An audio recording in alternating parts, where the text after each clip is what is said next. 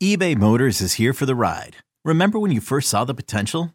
And then through some elbow grease, fresh installs, and a whole lot of love, you transformed 100,000 miles and a body full of rust into a drive that's all your own.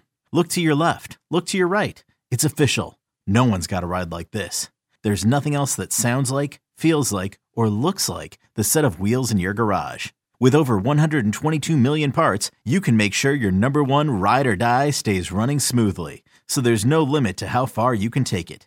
Brake kits, turbochargers, engines, exhaust kits, roof racks, LED headlights, bumpers, whatever your baby needs, eBay Motors has it. And with eBay Guaranteed Fit, it's guaranteed to fit your ride the first time, every time, or your money back. Plus at these prices, well, you're burning rubber, not cash. Keep your ride or die alive at ebaymotors.com. Eligible items only. Exclusions apply.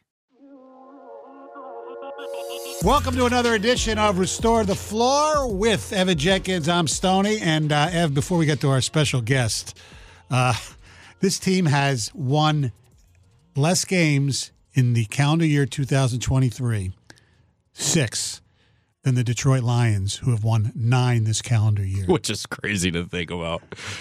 Man, what were the odds of that been at the start of the year on one of those draft books or whatever? It's unbelievable, and they have not done well since Weaver took over, but it's even before then. Dude, it's hard watch. It really is. Do you realize since the 2007-2008 season, they've been over 500 once as an organization? And that was the year with Blake, and they went to the playoffs? Maybe? No, I think they were 500 that year. The year was when they lost to LeBron and Cleveland in 4 straight. Oh, okay. But, man, even the game against Denver, you thought that they had it, and then they didn't. And you see Reggie Jackson and KCP just doing work, and I'm like, what am I watching right now? It's just, it hurts, man. It hurts because I was so convinced that they were going to be competitive, which they are in a lot of games. Yes. Until the fourth quarter happens and then the other team pulls away. But let's just hope that there's, some positives coming our way, and hopefully, our guest will enlighten us on some as well. Yes, indeed. So James Edwards of The Athletic joins us to talk about his beat, Detroit Piston basketball. All right, we're joined on Restore the Floor by the beat writer for the Detroit Pistons for The Athletic. He does great work, and he has been with us before, James Edwards III. How you doing, James? I'm doing well, Stoney. Evan, appreciate you guys having me on. We appreciate it. I know you're doing better than the team that you cover. Look, they've lost, 12 in a row right now. Something like that. Yeah, Monday night, the Joker gets thrown out. They don't have Jamal Murray. And the Pistons still lose. Is this as bad as it's been since you started covering the team? Because I'm stunned it's this bad. That's a good question. So it's hard to say that, right? Because I've covered veteran teams that we all just kind of sit there and know nothing's coming of this. At least you're out there and it's a bunch of 21-year-olds, right? You can watch development, you can watch growth of individuals. Is it in terms of losing games? I mean, last year was pretty bad, no Cade. You're kind of just watching guys like R.J. Hampton and Kevin Knox play big minutes. This year it hasn't been losing streak aside, it hasn't been terrible, but it's definitely it's hard to sit through, I guess, but it's certainly, I don't know. I feel like other teams I've covered maybe that were better in record were harder to watch. Now, one thing I've noticed from watching the first 15 games of the year or so is the lack of consistency from, it seems, every player and even the coaching staff. And what I mean by the coaching staff is the consistency in minutes. And that might still be a feeling out process, but are you sensing the same thing? Just you don't know what you're going to get day in and day out with anybody? Yeah, I mean, I think that's fair, and I think that's to be expected. No, because of the injuries, their second oldest player is 24. Their starting lineup's younger than Michigan State's starting lineup. So, yeah, you're going to get inconsistencies from the players, and then when you got a bunch of young kids and some of them are messing up, Monty all he can do is throw in other young kids. So I think they're just kind of searching for answers until some of the veterans get back. Burks just got back. I wouldn't be surprised if Bogey's back in the next 2 weeks. Wouldn't be surprised if Duran's back in the next 2 weeks. Could be sooner. But I definitely think that's fair. I think there are a lot of players and the coaches are searching for answers, but I think a lot of that is because, I mean, I know everybody's tired of hearing it, and I know they are, but the team is very, very young. It's, like I said, they're younger than Michigan State, and that's not like hyperbole. Michigan State's opening night lineup had 3 23-year-olds or 2 23-year-olds. Yeah, exactly. You're right. I think it's something that people, I know it's tough to keep in the back of your mind, but again, my job is to be understanding of the fan base, but also try to properly evaluate the situation. And I know it's hard for fans to do that, but that's the situation that they're in right now. Well, you talk about player development. Let's talk about Cade. There have been games where he's been really good, and then there have been games where you don't know, how anybody could think that this guy's going to be a, quote, superstar. I know a lot of it is he needs somebody else with him to help with floor spacing, but there's been so many games where games on the line almost, and he just takes it to the hole, which I appreciate, but he can't finish. He gets shots blocked, and it's just that it thing that we thought we were going to get this year hasn't been there.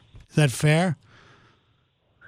I think it's definitely, like you said, it's come in waves, right? I don't think any of the criticism you said is unfair by any means. I think that was kind of the one thing, if people had questions about Cade, is his lack of explosiveness. He's not a fast player. He's not a high leaper.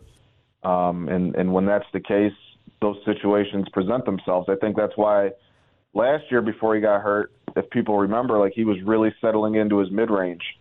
He was negating a lot of those block shots at the rim because he was getting comfortable in that kind of 10 to 15 foot range, and he was able to knock down shots. And before he went out for the season, was able to be very effective. I know people remember more so the first few games of that season, but the last 4 or 5, he was really good before he got hurt. And I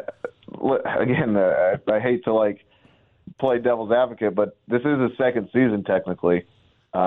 He's figuring things out. It's not like the roster is great, and it's not like the roster should be to blame for some of his mistakes, right?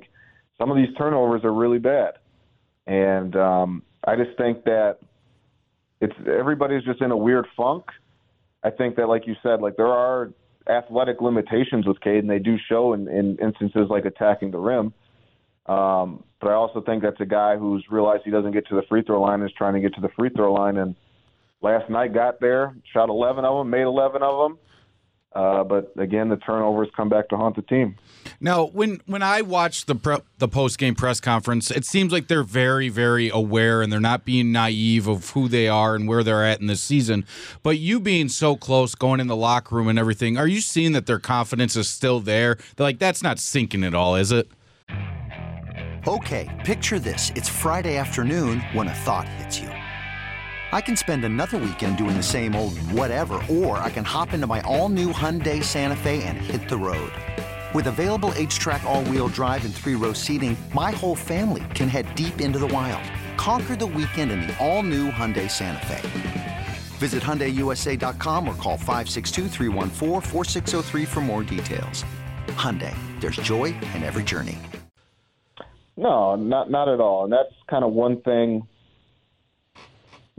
Troy has talked about throughout this rebuild, and I think one thing people are missing is I think if you were able to be a fly on the wall when him and Goris had those initial conversations, I think everybody came to the understanding that this would take a while. I think we talked about it last time I was on here. I've talked about it a bunch. They started from rock bottom. There was no Paul George to trade like Oklahoma City. There was no James Harden to trade like Houston. There was no Nikola Vucevic to trade like Orlando had. This was straight from the bottom. And when you do that, you got to get lucky in the draft, and they got lucky with Cade, but have kind of been unlucky since in terms of getting higher draft picks. But what he did say is one thing that was important to him during these early stages was to get guys who could handle what was to come. Mm-hmm. They all anticipated that there was going to be rough the first 3 years of the rebuild. I don't think they expected it to be this bad in year 4, but again, they haven't had their full team for the vast majority of the season. But it was important to have guys who could handle that, right? And Isaiah Stewart, Cade Cunningham, are they pissed? Yeah, they're pissed, but they're not like they're doing what they can to keep the team's spirits high. Like I think the only game this year that I walked into the locker room and it felt like a funeral was the Portland game, which it should have. Yeah. They blew a 20-point lead or whatever like that. That was bad. That was the one game that felt like a funeral. Other than that, guys are obviously not happy, but I think they do have a good support system there from the players on up, the leaders on up, and I think it resonates. I think it does. But I thought it was important, too, that what Cade said in Toronto to me the other day was, we need to quit saying we're almost there and we're close. Like, we're bad. We're bad. And I thought that was a good step in the right direction and needed to be said. Are we finding out that Ivy and Cade can play together, can't play together? And does he have a deal with Monty at all? Because it seemed from afar he was in the doghouse, not starting, not playing a lot of minutes. What was that deal? I think we still got to iron out if they can play well together, because they didn't play well together in Toronto and they played well together last night. So it's still very much a feeling out process. I think it helps when Jaden's able to shoot the 3-ball well, which he did last night and did not in Toronto. He attacked the rim last night and did it with purpose. In terms of just his relationship with Monty, I think the big thing is, and Monty won't come out and say it directly, but I think he thinks Jaden, because of the situation the Pistons were in last year, picked up bad habits. Whether that's not making the right pass at the right time, forcing things, whether that's not knowing what to do defensively or where to be defensively. And I think he thinks highly of Jaden, and I think because of that, he calls them non-negotiables, right? Like things that I'm teaching you to be here when this happens, or you should know to make this read when this happens. And that's when I think Monty really kind of tugs on the leash a little bit, right? It's not if a guy's playing hard and playing bad, he doesn't really put them in the doghouse for that. It's when you make mistakes with things that he knows that they go over each and every day and that they practice. And I think that has kind of been the root of why Jaden's minutes were lower to start the season.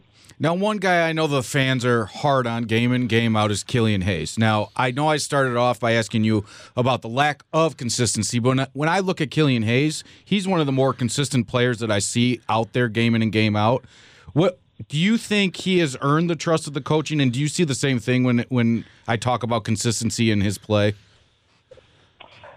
Yeah, it's weird because I agree with you that you kind of know what you're going to get from Killian, but it's still not enough. Right? So I understand. I think the big thing with people with Killian is just the lack of scoring, right? Yeah. I think that's what really gets to people. But like you said, the kid doesn't turn the ball over. He competes defensively. I think he's an overrated defender, but he tries, and I think he's a better off-ball defender than he is on-ball defender and trying to navigate screens. But I think you know what you're going to get from him when the shot's not falling, and if the shot's falling, that's a bonus. And I think coaches, listen, I understand why people are frustrated with Killian, but I also understand why coaches like him.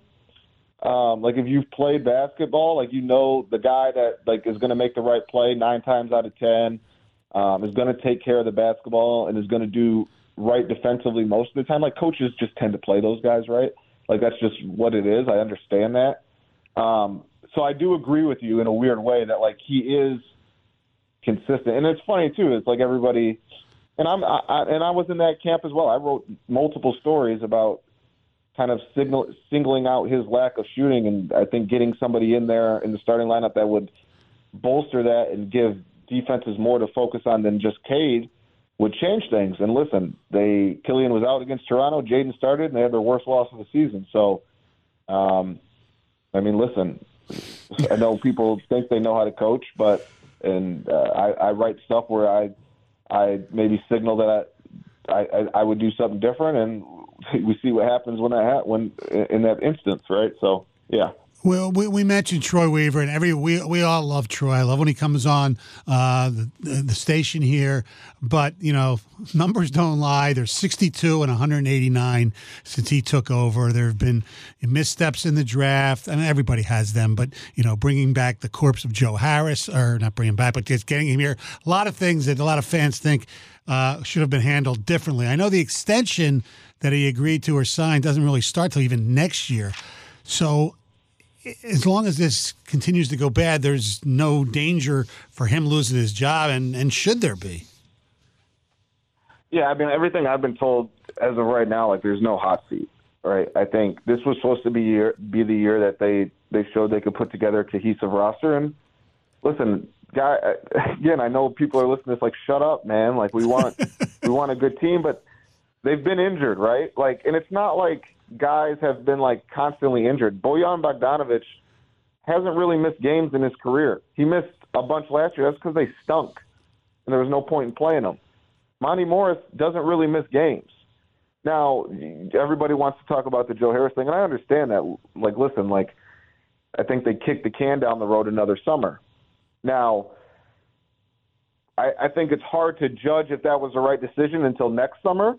Right? Like, I don't think you can go another summer kicking the can down the road. Like, next year has to be, whether it's trade or free agency, like, you have to do something, I think, unless this team just gets healthy and ends up making the crazy run. As things stand now, if everybody comes back healthy and they're still, like, not in competition for the play-in, then I think you have to do something semi-drastic this summer with the roster. But I also just kind of look at what were the alternatives this summer, right? Like Cam Johnson. Everybody wanted Cam Johnson. A lot of money. And he's only played 6 games this year. Yeah. I don't think people checked in on and that was kind of – I know that the Pistons had interest in Cam, and then I learned that there were concerns about his injuries, right? And you know what? Who did they hire this summer? His former head coach. Yeah, exactly. So giving $100 million to a guy who would get that over 4 years and has only played 6 games, and it's not like the guy misses like 5, 6, 7, 10 games a year. Like, we're talking like 20s, right? So then do you bring back Jeremy Grant? Listen, I know this city pretty well. Yeah, we didn't want him. And I think right now people would welcome Jeremy Grant, but if you're telling me that in this summer, if the Pistons would have got close to what Portland got after the Jeremy Grant experience, and I like Jeremy Grant as a player, but part 1 of Jeremy Grant led to them getting the number 1 pick, you're lying. You're lying to yourself. Final thing, Asar, does he have a shot at not Rookie of the Year, but he'll be on the all-rookie team, and he should be in the slam dunk contest, by the way. He's been better than most people thought, right? Yeah, no, he gets up. And I actually have a story coming on him on Friday.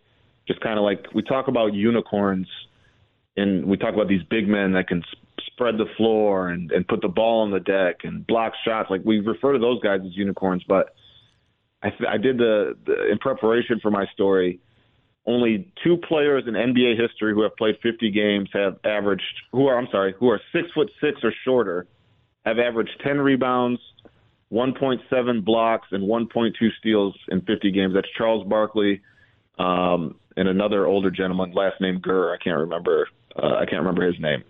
So he's doing things that you don't really see, and he just has to clean up some stuff offensively. Like, I think he wins Rookie of the Month this month. He's just got to clean up stuff offensively. Like, I see superstar potential in the kid if things click offensively. Like, I think he can be that good. Well, the good news is the Wizards are here on Monday. Yeah. Well, is that good news? It better be. We'll find out if it's good news. They better beat the Wizards. Because they're although knowing the Pistons like Jordan Poole go off on for 60 with 1 assist or something. No, I better not hear about one person putting any money on the Pistons money line when they play the Wizards. That's all I got to say. James, thanks a lot. Love reading your stuff, and we'll see you down there. I appreciate you guys. Thank you. Yep.